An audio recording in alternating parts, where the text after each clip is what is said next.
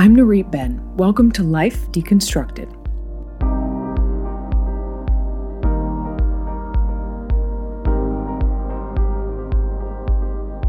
When we watch and think of movies, it's all about the actors, the celebrity, or maybe the directors. The people less talked about are the producers behind the scenes, the ones putting out fires, problem solving, and quite literally making it all happen. Anahid Nazarian is one of those names. For over 30 years, she's collaborated with Francis Ford Coppola. Her screen credits include The Outsiders, The Godfather Part 3, and Bram Stoker's Dracula. She's also worked on screenplays with legendary writers like John le Carré, Mario Puzo, and Paul Schrader. A self-described woman of few words, she opens up about how she got into the industry as a librarian, what it's really like to produce a major film, and why Francis Ford Coppola is crazy, in a good way. Anahid Nazarian, thank you so much for joining me. You're very welcome. It's my pleasure. So I know you are of Armenian descent and grew up in the States. Tell me a little bit about what your childhood was like or what you were like as a kid. Well, I was born in New Jersey. I grew up in the West San Fernando Valley of Los Angeles, which at that time in the 1960s was very homogenous, very upper middle class white.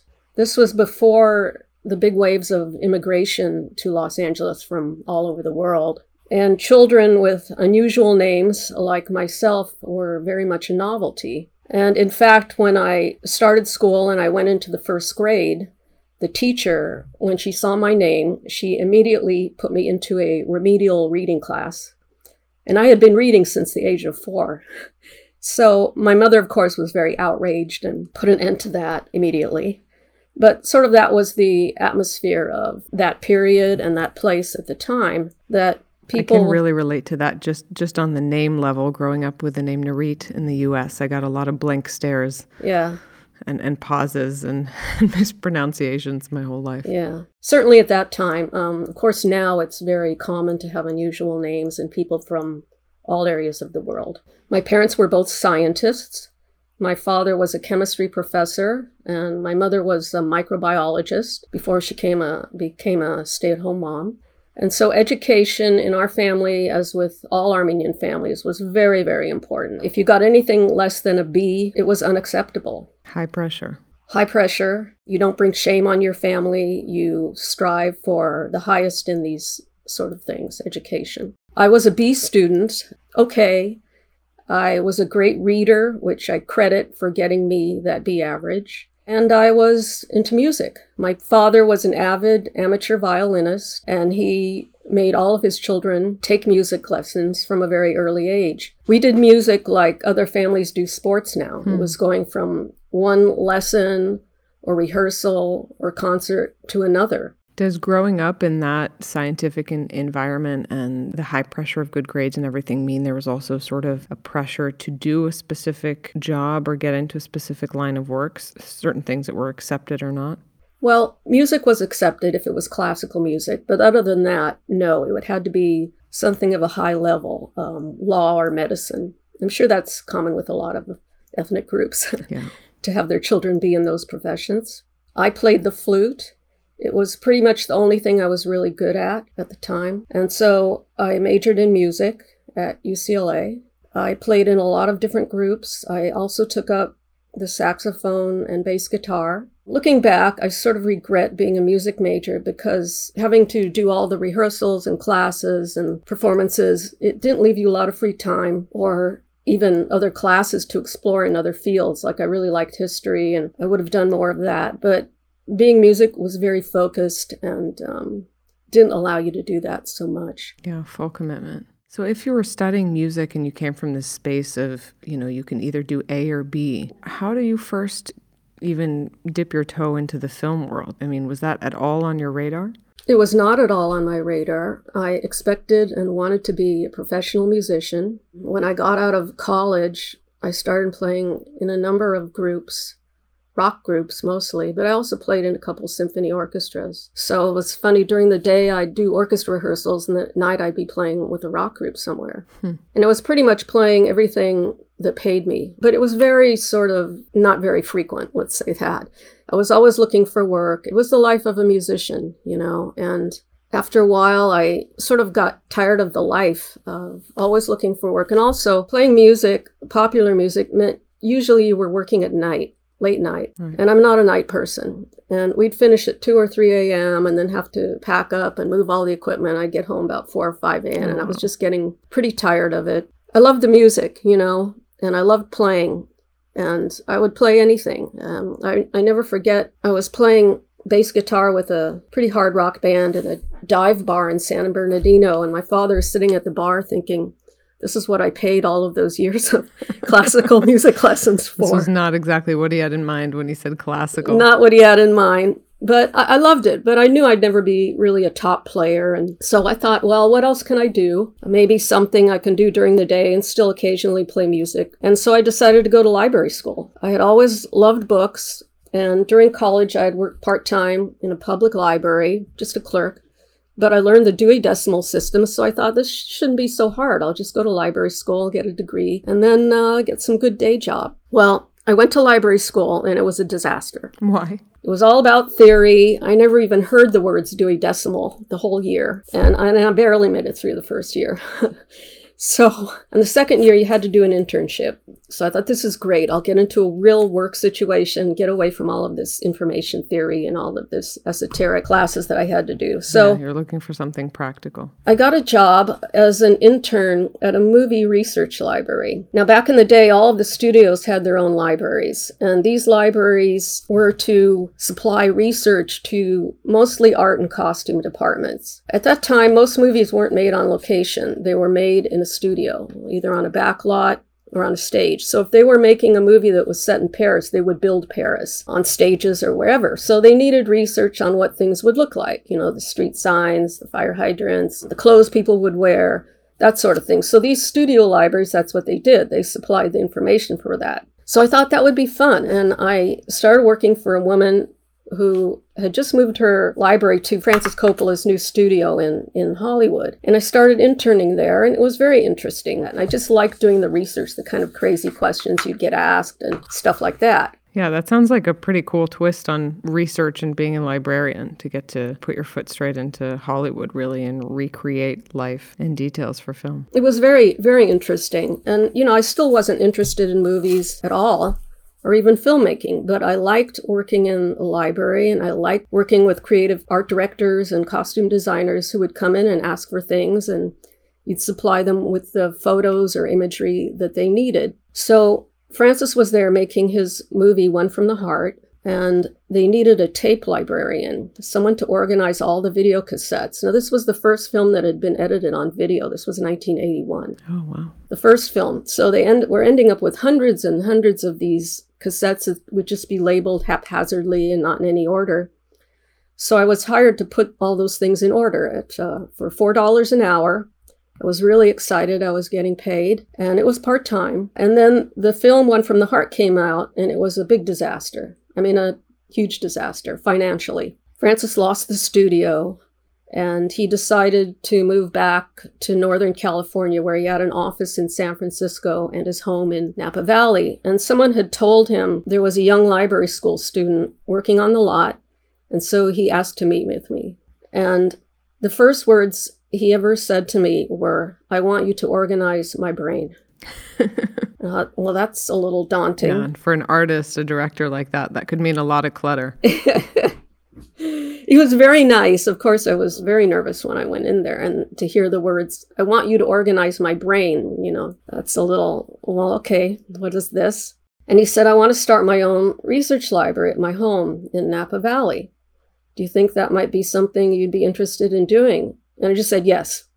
And I had a few classes to go in library school, but I just immediately dropped out.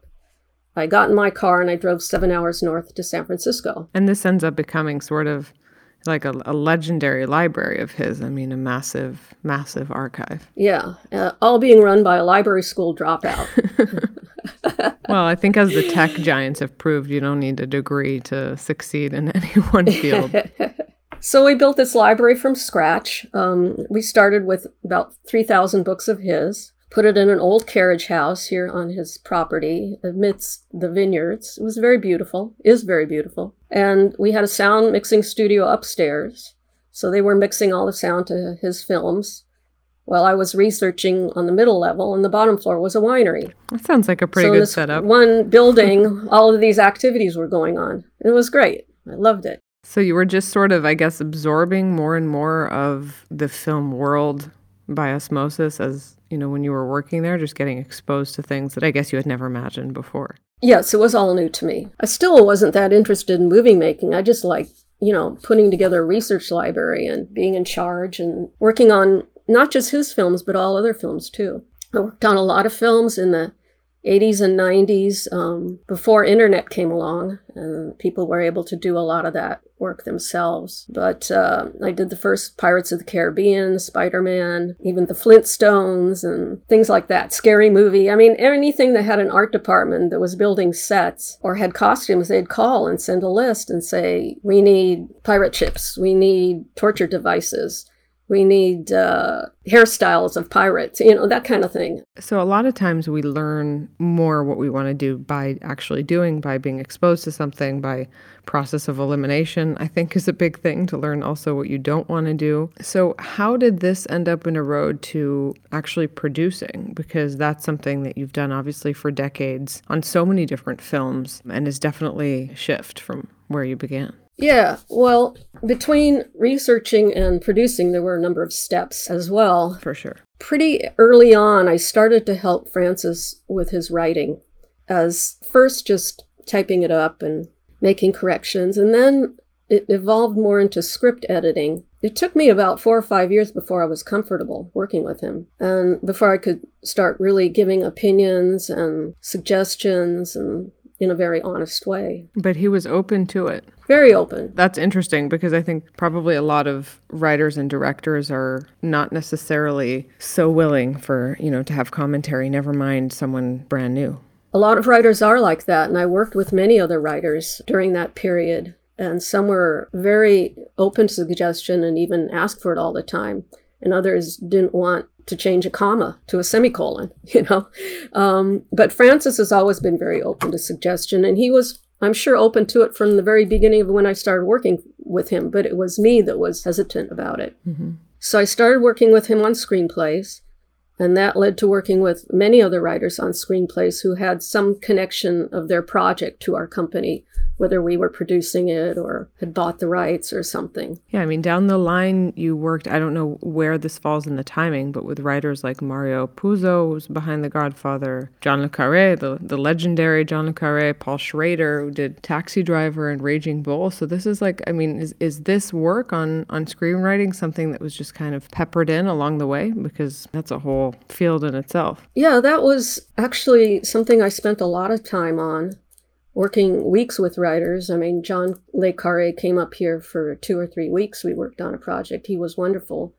Mario Puzo, of course, was incredible, but we worked remotely with him. He would send his typed pages here and we'd send things back. But I enjoyed this very much, working with writers. Of course, I had been a great reader and loved books, as I said.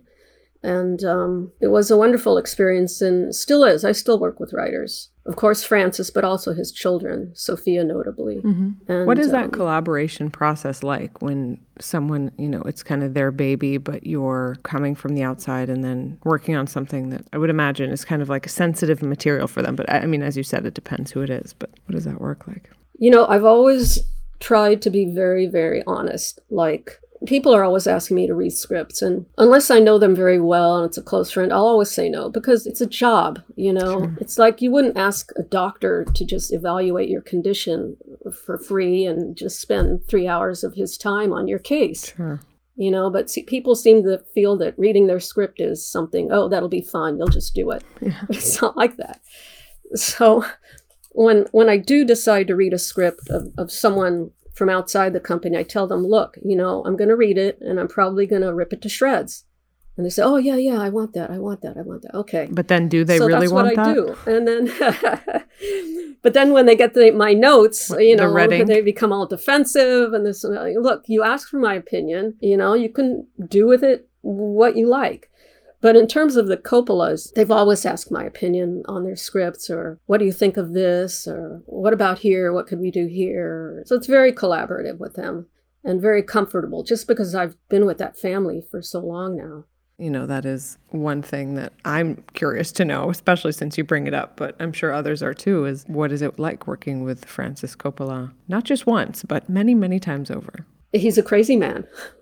He's a crazy idea man. At least once a week, he'll call me into his office and say, "You want to hear a crazy idea?" And the thing about Francis is they're not just ideas. He's willing to take a risk and make them happen. People are coming up with ideas and stuff all the time, but he really follows through on them. He goes for it. He just jumps in there. I mean, we are two opposites in how our minds think. He thinks very spatially, and I think things in a logical, straightforward, like A, B, C, D, E. He thinks like B, D, C, F, G, whatever, totally not in order. And then it's your job to put things in order and make them happen? Yeah, exactly. I mean, it's not that it doesn't matter to him. He just wants somebody else to deal with that. So I basically put things in order for him. And he has the imagination of a 9-year-old child. He's interested in everything. I mean, history, philosophy, especially science and technology. He's always reading and learning. I mean, he's going to be 82 years old.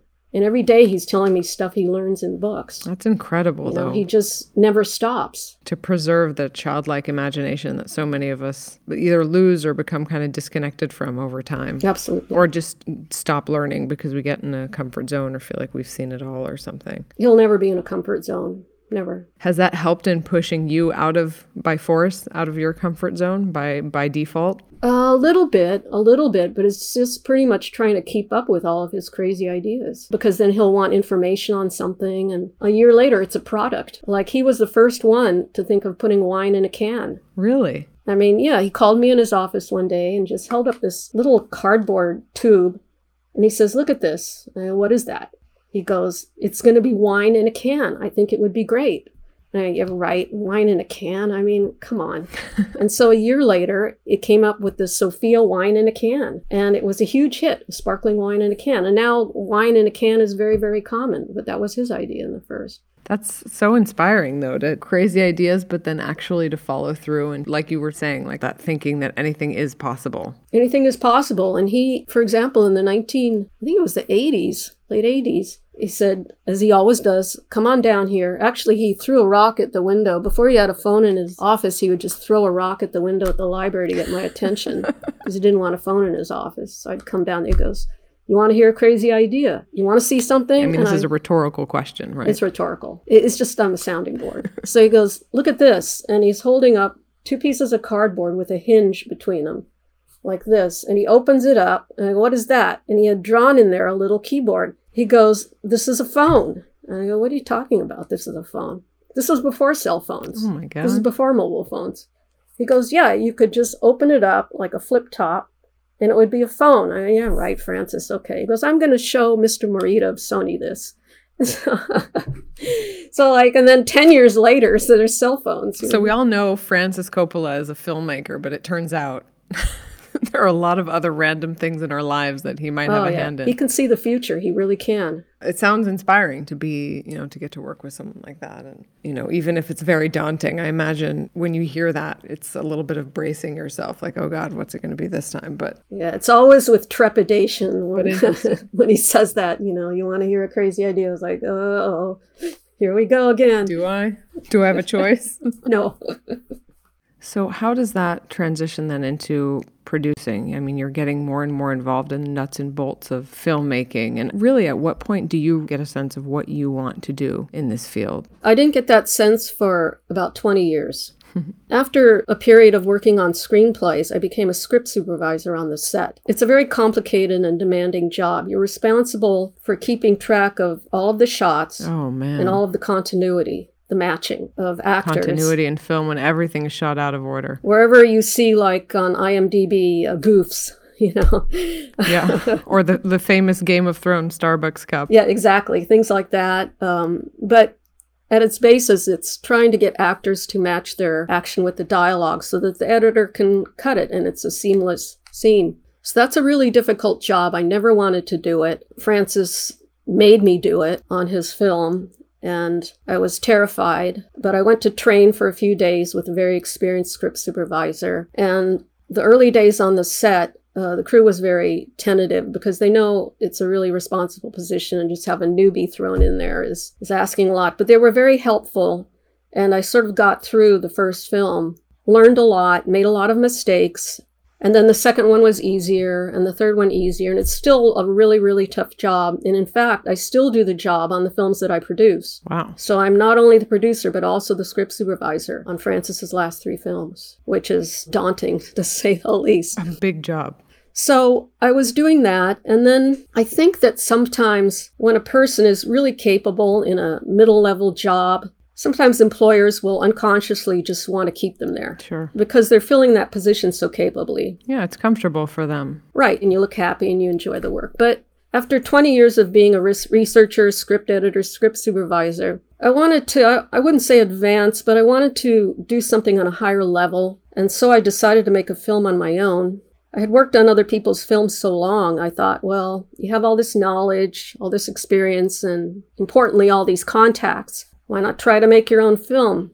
Well, nothing prepared me for the reality of making a small, low-budget film by myself. I really learned some very tough lessons, and I made every mistake possible. What are some things that... I used my own money. Mistake number 1. Never do that. I hired important crew from word of mouth only without really checking out their work and equally their personalities. I learned that you have to hire your crew like you're casting your film. It's that important.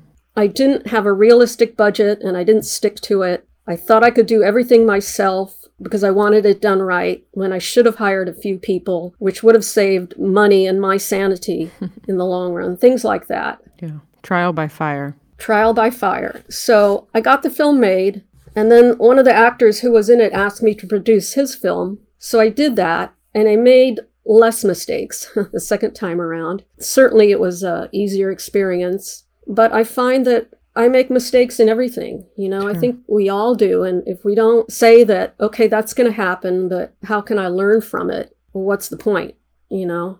Well, was it The Godfather Part 3 that was the first Coppola you worked on as a producer? No. Is that right? No. Which was? Francis had seen these 2 little films that I produced, and he was impressed not because they were great films, but because they looked really good, they were up on the screen, and they cost very, very little. So this had been about 9 years since he had made a film. The last film he made was in 1996, called The Rainmaker. And he decided to make a very small personal film using his own money, shoot it in Romania, and have me produce it. It was called Youth Without Youth. So here I was thrust into this country I knew nothing about with a few million to make a film that should look like 60 million because it was a very big period film. And 60 million is what an average movie costs in Hollywood these days. So I went and I did it, and it was the hardest thing I've ever done. How the hell do you even know where to begin with something like that? Well, again, you're not alone in this. Sure. I had a number of friends who advised me along the way, but the first thing that I had to do was make a budget based on the script and how many days it would take to shoot. And movie budgets are really, really complicated. They list every single cost from the lunches to the portable bathrooms to the locations to the actors to all the crew's fees and everything. A movie budget will be 50 or 60 pages of details. So I did that. We went to Romania. We started hiring local crew. We were all local crew there except for 2 Americans and 2 makeup artists from the UK.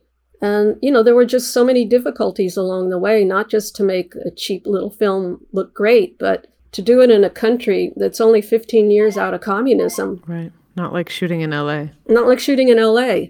And the crews were very good technically, but I found that the creative people were very reluctant to give any sort of opinion on anything. It's really hard to change the social structure of somebody or their thought process, let me put it that way, who have been conditioned to think a certain way for a long, long time. So they were just saying, just tell me what to do, we'll do it. I'll go, but what do you think about this? Do you have an idea of that? No. Yeah, it's like cultural habits of feedback and what you're allowed to say or not. Yeah, if you go to some place like Italy, they'll tell you their opinion whether you want it or not. They just, you should do that. Oh, okay. yeah. I'm very familiar with that category. So very different from that. A lot of times I get asked a question, what does the producer do? And in every field where production is involved, whether it's news, which is more my background, or TV shows, films, etc., production is really, the engine that makes things happen and make things work, but we don't hear about it so much. We don't really know the details of what goes into that, and we don't hear about the people who are really have their hands on the strings in many ways. Yeah, that's really true. You go to a movie nowadays, you'll see at the beginning of the film in the credits maybe 14 or 15 producers listed. Of course, it wasn't that way when I started. It was maybe 2 or 3. But there are many tasks. I mean, the producer can develop the script. A producer can find the money. They can get an actor or directors attached. And if they just do one of those things, they could get a credit as a producer.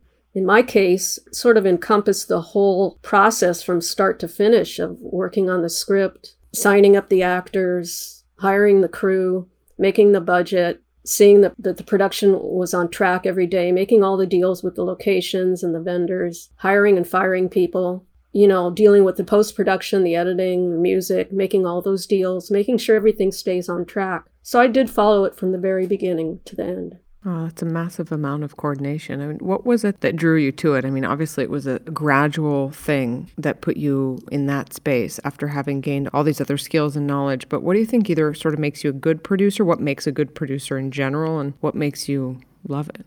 Or maybe sometimes hate it? I don't know. Well, I didn't choose to go into it.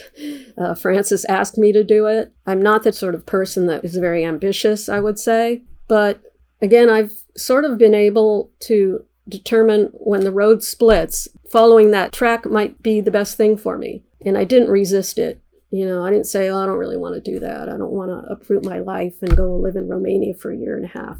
Just on that note, what was it like to uproot again and again? You're going to different locations and setting things up and spending a long time there. It sounds really exciting. I'm sure it also has impact on personal life and that kind of thing. Very much so. You're living the life of a nomad, which some people in the industry love it. They just go from location to location. And when you're producing or in production from the beginning, you're not just there for the shooting. You're there for 3 or 4 months before to prepare. Right. You're there for the 3 or 4 months to shoot. And in our case, we did all the editing and sound work there afterwards. So you're there for a year or half a year afterwards. So it's really an uprooting of your personal life, your home life. You don't see your friends, you don't see your family. You have to close down your house for a year. All of those sort of things. Some people are okay with it. When you're young, it's great. It's all in a big adventure and you love it. Yeah. As you get older, it just becomes not so fun, that part of it. Like everything depends on what space you are in your life. Yeah, that's right. In the course of all of those years, really, if we're to zoom out for a second, just think about Hollywood still, even if you are in this very kind of specific group, which sounds like a really fantastic group of collaborators. So much has been said and revealed, obviously, about Hollywood over the past couple of years, about the past decades, what it was like for women in particular. What was the atmosphere like for women? Is that something you encountered as an issue in any way? I would say until the early 2000s, it was very much a boys' club on the set. I never worked on a film that had a woman in the camera, grip, electrical, or who was an assistant director. The few women who worked on the set would always be in costume, wardrobe, hair, makeup, the script supervisor like me, maybe a few in the art department. But 95% of the crew on the set were men. One of the benefits was that I think it was one of the only professions where there was never a line to the women's bathroom. Big advantage, I gotta say. Yeah, now that's changed. And of course, there are a lot more women on the set, but it's still hard for them to break into these traditional male categories. Also because things like camera, grip, electric, the way people get jobs a lot is because they're a brother of somebody, or they know somebody, or a friend of somebody. So it just sort of perpetuates that. Right. With 95% of the people on set male, was it ever an uphill battle to be heard in a certain way or to have your opinions legitimized, or in many cases, I assume your orders, because the producer is also calling a lot of the shots, telling people where to go and when and why? Yeah, never. That's good. I think definitely in Romania it was harder. They weren't used to a woman giving orders or being the boss. And that was a little more difficult working with the men, but on U.S. sets, never. Also because they knew I was sitting right next to Francis and he had given me the authority and they're not going to do anything or say anything. Yeah. I had nothing but great experiences with all the men on the cruise. They're very helpful to me. What are some of the things that you learned from them, or maybe from Francis in particular, who seems to have been a mentor in many ways? Correct me if I'm wrong, but also sort of not just a mentor, but also sort of guiding you to, I think you can do this, like I'd like you to do that, and pulling you into higher and higher spaces. Yeah, definitely. He's been a mentor. I mean, it's hard to spend 40 years working for someone. Yeah, and not pick up a few things. And not pick up a few things. I have to say, though, that I think that my former life as a musician was very valuable because being a musician, it teaches you and it forces you to listen to people.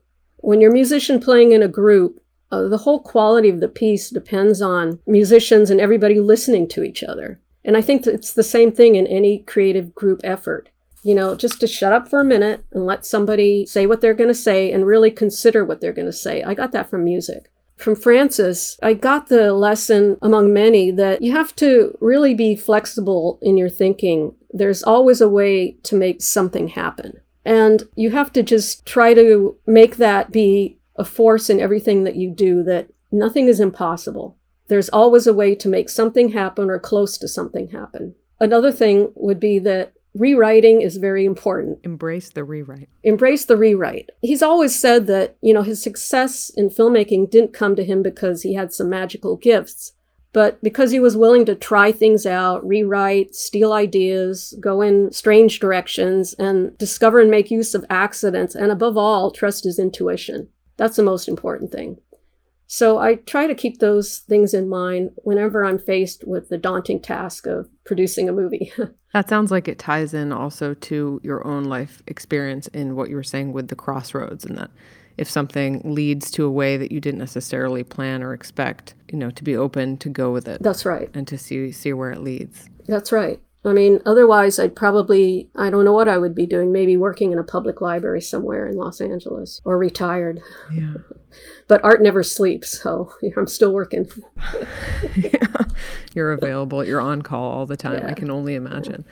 I want to just take a step further, the sort of lessons learned, because executive producing, as you pointed out, it's such a high level of managing logistics and people. And I imagine, correct me if I'm wrong, because I don't have, film experience, but that on a film set, managing the people can mean a lot of different personalities. Are there some kind of leadership or management lessons or tips that you picked up along the way? Because that's a really intense management environment. It is very intense. And it's hard because a film set or a film crew, because there are a lot of people behind the scenes that aren't on the set. Of course, they're all different personalities. It's not important whether you like somebody or not.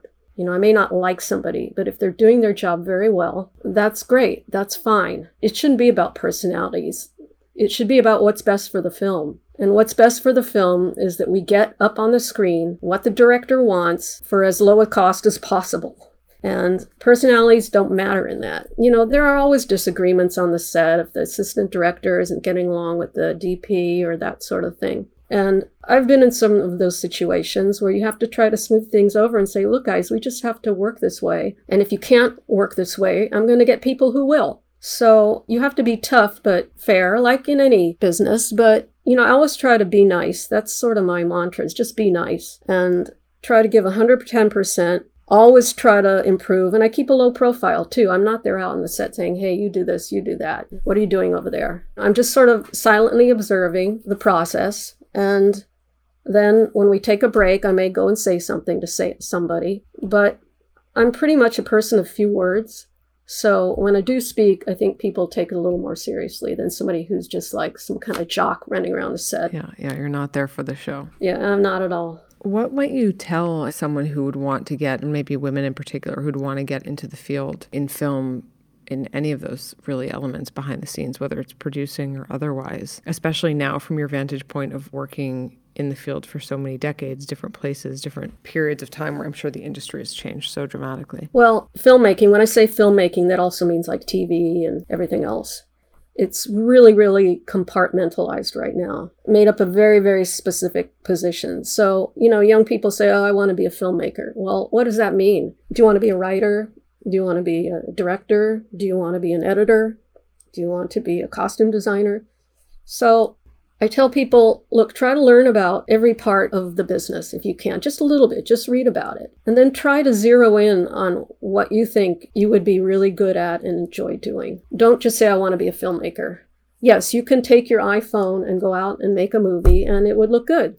But if you really want to make a career or a profession about it, I think you do have to specialize. There's a tendency, I think, with those kinds of fields, especially with filmmaking, though there are some others too, of just thinking about the glamorous reputation. But then there's, the title and the reputation, then there's the actual nuts and bolts, like the actual, what is this actual work like? The actual work is work. A standard production shooting day is a 12-hour day. So it is a lot of work. And like all the arts, when you're off the clock, you're not really off the clock. It's art, it's creative work, and the work continues. When you're talking about it at a dinner or thinking about what you're going to do the next day or what the next day is going to be like, and then you're dreaming about it. And then you wake up and the first thing you do is you look out the window to see what the weather is. So it's going to be a good shooting day outside or a bad shooting day outside. So before I let you go, my question that I'm always want to hear from everyone, if you were to sit down for coffee with your 20-year-old self, maybe before your musician self, your UCLA self, whatever period it might be back then, what might you tell her or advise her today? I would say try not to be so shy and be more open to learning things and having things available to you that you can take advantage of, and not be just so happy sitting in one place, but try to really expand your horizons and see everything that's possible around you, and don't be afraid to jump in it. I know I followed the track of being led into various jobs, but it wasn't my initiative to do those things. And I think that I might have had a different experience if I had actually taken the initiative on more things, and to not be afraid to do that. Yeah, that seems to be a running theme I hear from a lot of women, is to not be so hesitant and to go for opportunities and take risks. And it's easy to think, in my experience at least, and I think what I hear from a lot of people around me, where every decision seems like some sort of end-all be-all, when as in the grand scheme of things, it's really not a big deal, and just one more experience that can lead you to something else. Like in your experience, you said music ended up playing such a key role in helping you figure out how to do everything else after that. That's very true. Music was a previous life, but I really did learn from it valuable lessons. Everything comes together in the end in what we do. That's right. Well, Anna Hayden Nazarian, it's such a pleasure to talk to you and to hear and learn from your experiences. Thank you. I know you said you're a woman of few words, so I appreciate you sharing a few more with me. Thank you for asking me. Thanks so much for listening. If you want to hear more, don't forget to subscribe and send me your thoughts, any questions that you want answered or women that you want to hear from, on Twitter @NareetBen or Instagram @LifeDeconstructedPod. And coming up next week, Brooke Goldstein is a powerhouse attorney, an award-winning filmmaker, a founder, a mom of 3, and also a great guest at dinner parties. Soon after settling on human rights law, she founded the nonprofit Children's Rights Institute, followed up by the Lawfare Project. We caught up on how making a documentary about terrorism steered her to human rights, running businesses with 3 kids, and her tried and true tips for stepping up your public speaking game. It's about learning from your mistakes, changing your behavior, and getting stronger, obviously, to continue to take risks. Life is all about risk taking and how you measure those risks and what you learn when you fail and what you gain when you win. I'm Nareet Ben. We'll see you next week on Life Deconstructed.